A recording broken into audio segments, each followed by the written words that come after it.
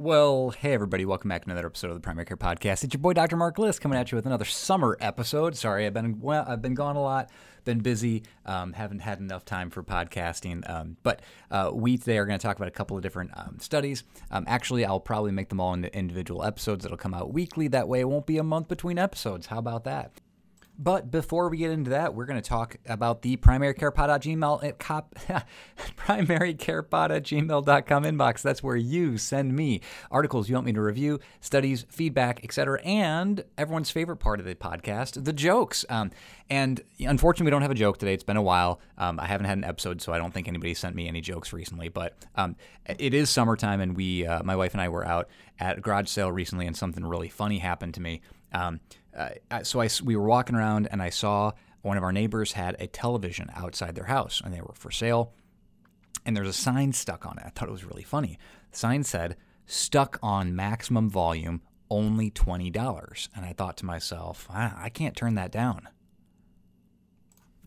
Let's start the podcast. The Primary Care Podcast is written and edited by a family physician for an audience of other physicians, nurse practitioners, physician assistants, residents, and medical students interested in primary care topics. This is not a podcast for patients and should not be used as medical advice. This is also a personal podcast produced on my own time and solely reflecting my personal opinions. Statements of this podcast do not reflect the views or policies of my employer, past or present, or any other organization with which I may be affiliated. Thank you for listening to the Primary Care Podcast. I'm Dr. Mark List, here to bring you the latest news, guidelines, and updates from primary care sources around the globe. Keeping it under 15 minutes long because you're in a hurry and I'm not that smart. Well, welcome back to the podcast, pod girls, pod boys, and pod peoples. Let's talk about some studies today. Welcome back to the Primary Care Podcast. I'm your podcasting host, your best friend, your long-term summer companion, Dr. Mark List, coming at you with another episode today. Today's episode is from the Annals of Internal Medicine. Just yesterday, hot off the presses, June 27th, link in the show notes below, wherever you get this podcast episode. And the article is from the University of Chicago, Illinois, and it is time-restricted eating without calorie counting for weight loss in a racially diverse population. And you say, Dr. List, you have done this. You've done this episode before, but this is an actually really interesting study. And again, it gets back into reinforcing, I think, some of our importance on discussing dietary counseling in primary care. Super important. And also, this gets back into my conversation about don't be a zealot. You don't need to have a specific dieting plan because in the past I've said how time-restricted eating actually failed a randomized control trial. Refer back to like last year when I had that episode. But this is a really interesting article because it is a 1-to-1-to-1 randomized control study. It is not placebo-controlled, okay? But it is not blinded. So it is a randomized control trial where 90 patients were randomized into a group of 30 time-restricted eating, a group of 30 calorie restriction, or 30 were in the control group. Now, the N is actually pretty small here. It's only 77 actually completed the entire study. But this is a year-long follow-up. So again, you've heard me give my spiel on a lot of these quote-unquote dietary science studies and how dietary science is kind of an oxymoron because they're not really scientific in many cases. They're pretty weak studies. But this is actually a really good, I think, high-quality study. And there's some limitations, which we'll talk about. But they put people, I'll read basically the Reader's Digest version, and we'll get into more details, because the more details make the study a lot more interesting than what the abstract has. And the abstract is really simply that the results show that there was a significant reduction in calorie intake on a daily basis for time-restricted eaters and for calorie restriction eaters compared to placebo. And at the end of 12 months, there was a significant reduction compared to control for both groups. And both groups did not have a statistical significance between the two groups, even though calorie restriction lost more weight, technically, than time-restricted eating.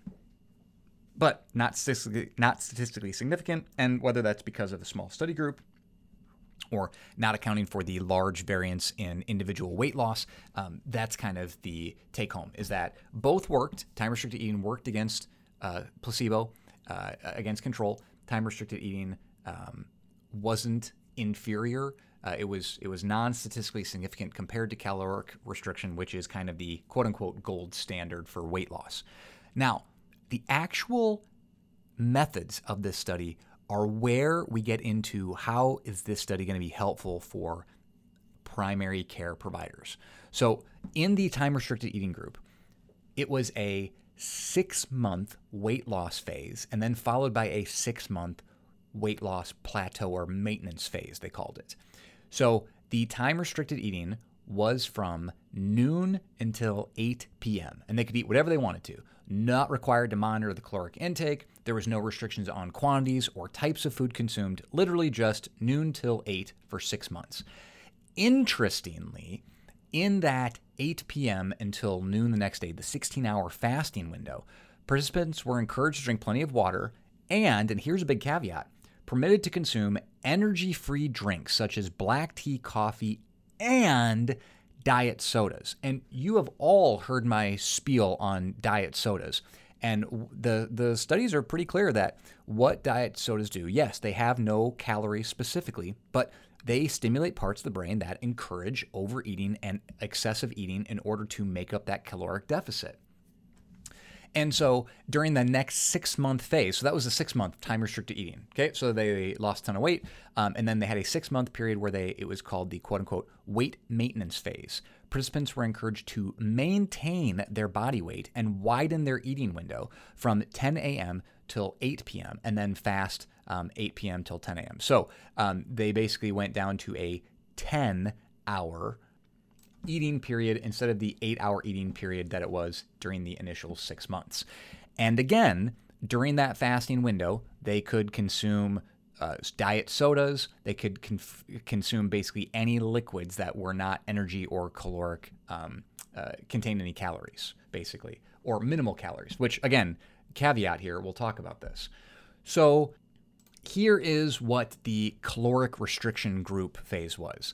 During the 6-month weight loss phase, participants in the calorie restriction group were instructed to reduce their energy intake by 25% every day. Total energy expenditure was calculated by this Mifflin-St. Jeor equation and multiplied by the appropriate activity factor for each participant individually. Participants in the calorie restriction group met with the study dietitian at the beginning of the trial to develop individualized weight loss meal plans. The plans included menus, portion sizes, and food lists that were consistent with the participants' food preferences and prescribed caloric levels for weight loss. The food list contained examples of healthy foods that should be purchased to make the meals. For example, lean proteins like chicken, turkey, fish, and tofu, fruits, veggies, nuts, and low-fat dairy products. Participants were asked to fill half of their plates with fruits or vegetables at every meal and consume roughly 50% of energy as carbohydrates, 30% of energy as fat, and 20% of energy as protein. During the weight maintenance phase, the caloric restriction participants were instructed to consume 100% of their energy expenditure needs every single day. But this new energy expenditure was recalculated at the beginning of this period for all participants with the dietitian. The net caloric reduction from baseline was approximately 15% on average. And then control patients were just control patients. So here is something I found, again, very interesting about this study. One of the highlights of this study is the fact that it is very racially diverse. I talk about it on the study. A lot of our studies are majority white. They're, very, non-heterogenic. And in this study, 37% of participants were Black, 43% were Hispanic, and only 10% were white. On average. And that is a pretty dramatic change from what our average study is, where 70 or 80% of patients in these studies are white. And these were all people with a BMI between 30 and 50. The mean age was 40 or 44, sorry. So again, a pretty good mix of very racially diverse patients. Now, in the weight loss period, the first 6 months, there was no statistical significant difference between the time-restricted eating and the caloric restriction. And that maintenance phase, basically, the groups really didn't change weight. So what their weight loss period was in the first 6 months really didn't change from months 6 through 12. There was some variability, a little up, a little down, but pretty consistent overall. And what I think is really interesting about this is it shows that two things. Number one is the caloric restriction group was designed not to have any weight change. They were designed to, you're only going to eat this many calories, and then once you lose weight, we're going to recalibrate what your body needs from a caloric intake, and then you can only eat this many calories per day. As you heard me describe, that caloric restriction group also had a very restrictive diet. 50% from carbohydrates, 30% from fat, 20% of energy as protein. Half of their plates needed to be fruits and vegetables at every meal, and you had to meet with a dietitian, had to have a meal plan, purchasing foods that would be used to make these healthy meals, appropriate portion sizes, etc. This is not a quote-unquote real life scenario. Now, you may, in your institution, have a great dietitian. You may have an amazing weight loss plan for a lot of these patients, right? But in the real life, patients, majority of Americans eat out. They eat on the run. They are busy. They have kid activities at nighttime. They work odd hours. They may be in food deserts where they aren't able to purchase healthy fruits and vegetables on a routine basis. Cost prohibitive, for example. Another reason why people don't get this adequate nutrition, or lack of access to a good dietitian, right? Whether it's due to a lack of educational ability to make this type of food, or the ability to understand the nutrition education that they're getting, versus just not having a good dietitian or available dietitian in their area, or being able to afford dietitian appointments, right? This was all part of a study that was paid for. And I think the difference is that you saw a very specific weight loss plan designed custom for each individual patient, and then recalibrated so the patient didn't balloon back up once that 6-month weight loss period happened. Because that's what happens in most patients. And you even saw it a little bit, if you look at the data month by month by month, the caloric restriction group really did start to kind of gain a little bit more weight before they kind of settled back out. When they went from being on this tailored diet plan to basically you need to eat 100% of your new caloric restriction, their bodies tried to gain a little bit of that weight back before they kind of settled back down to where they were at that 6-month period, right? So the overall trend from 6 to 12 months was pretty stable.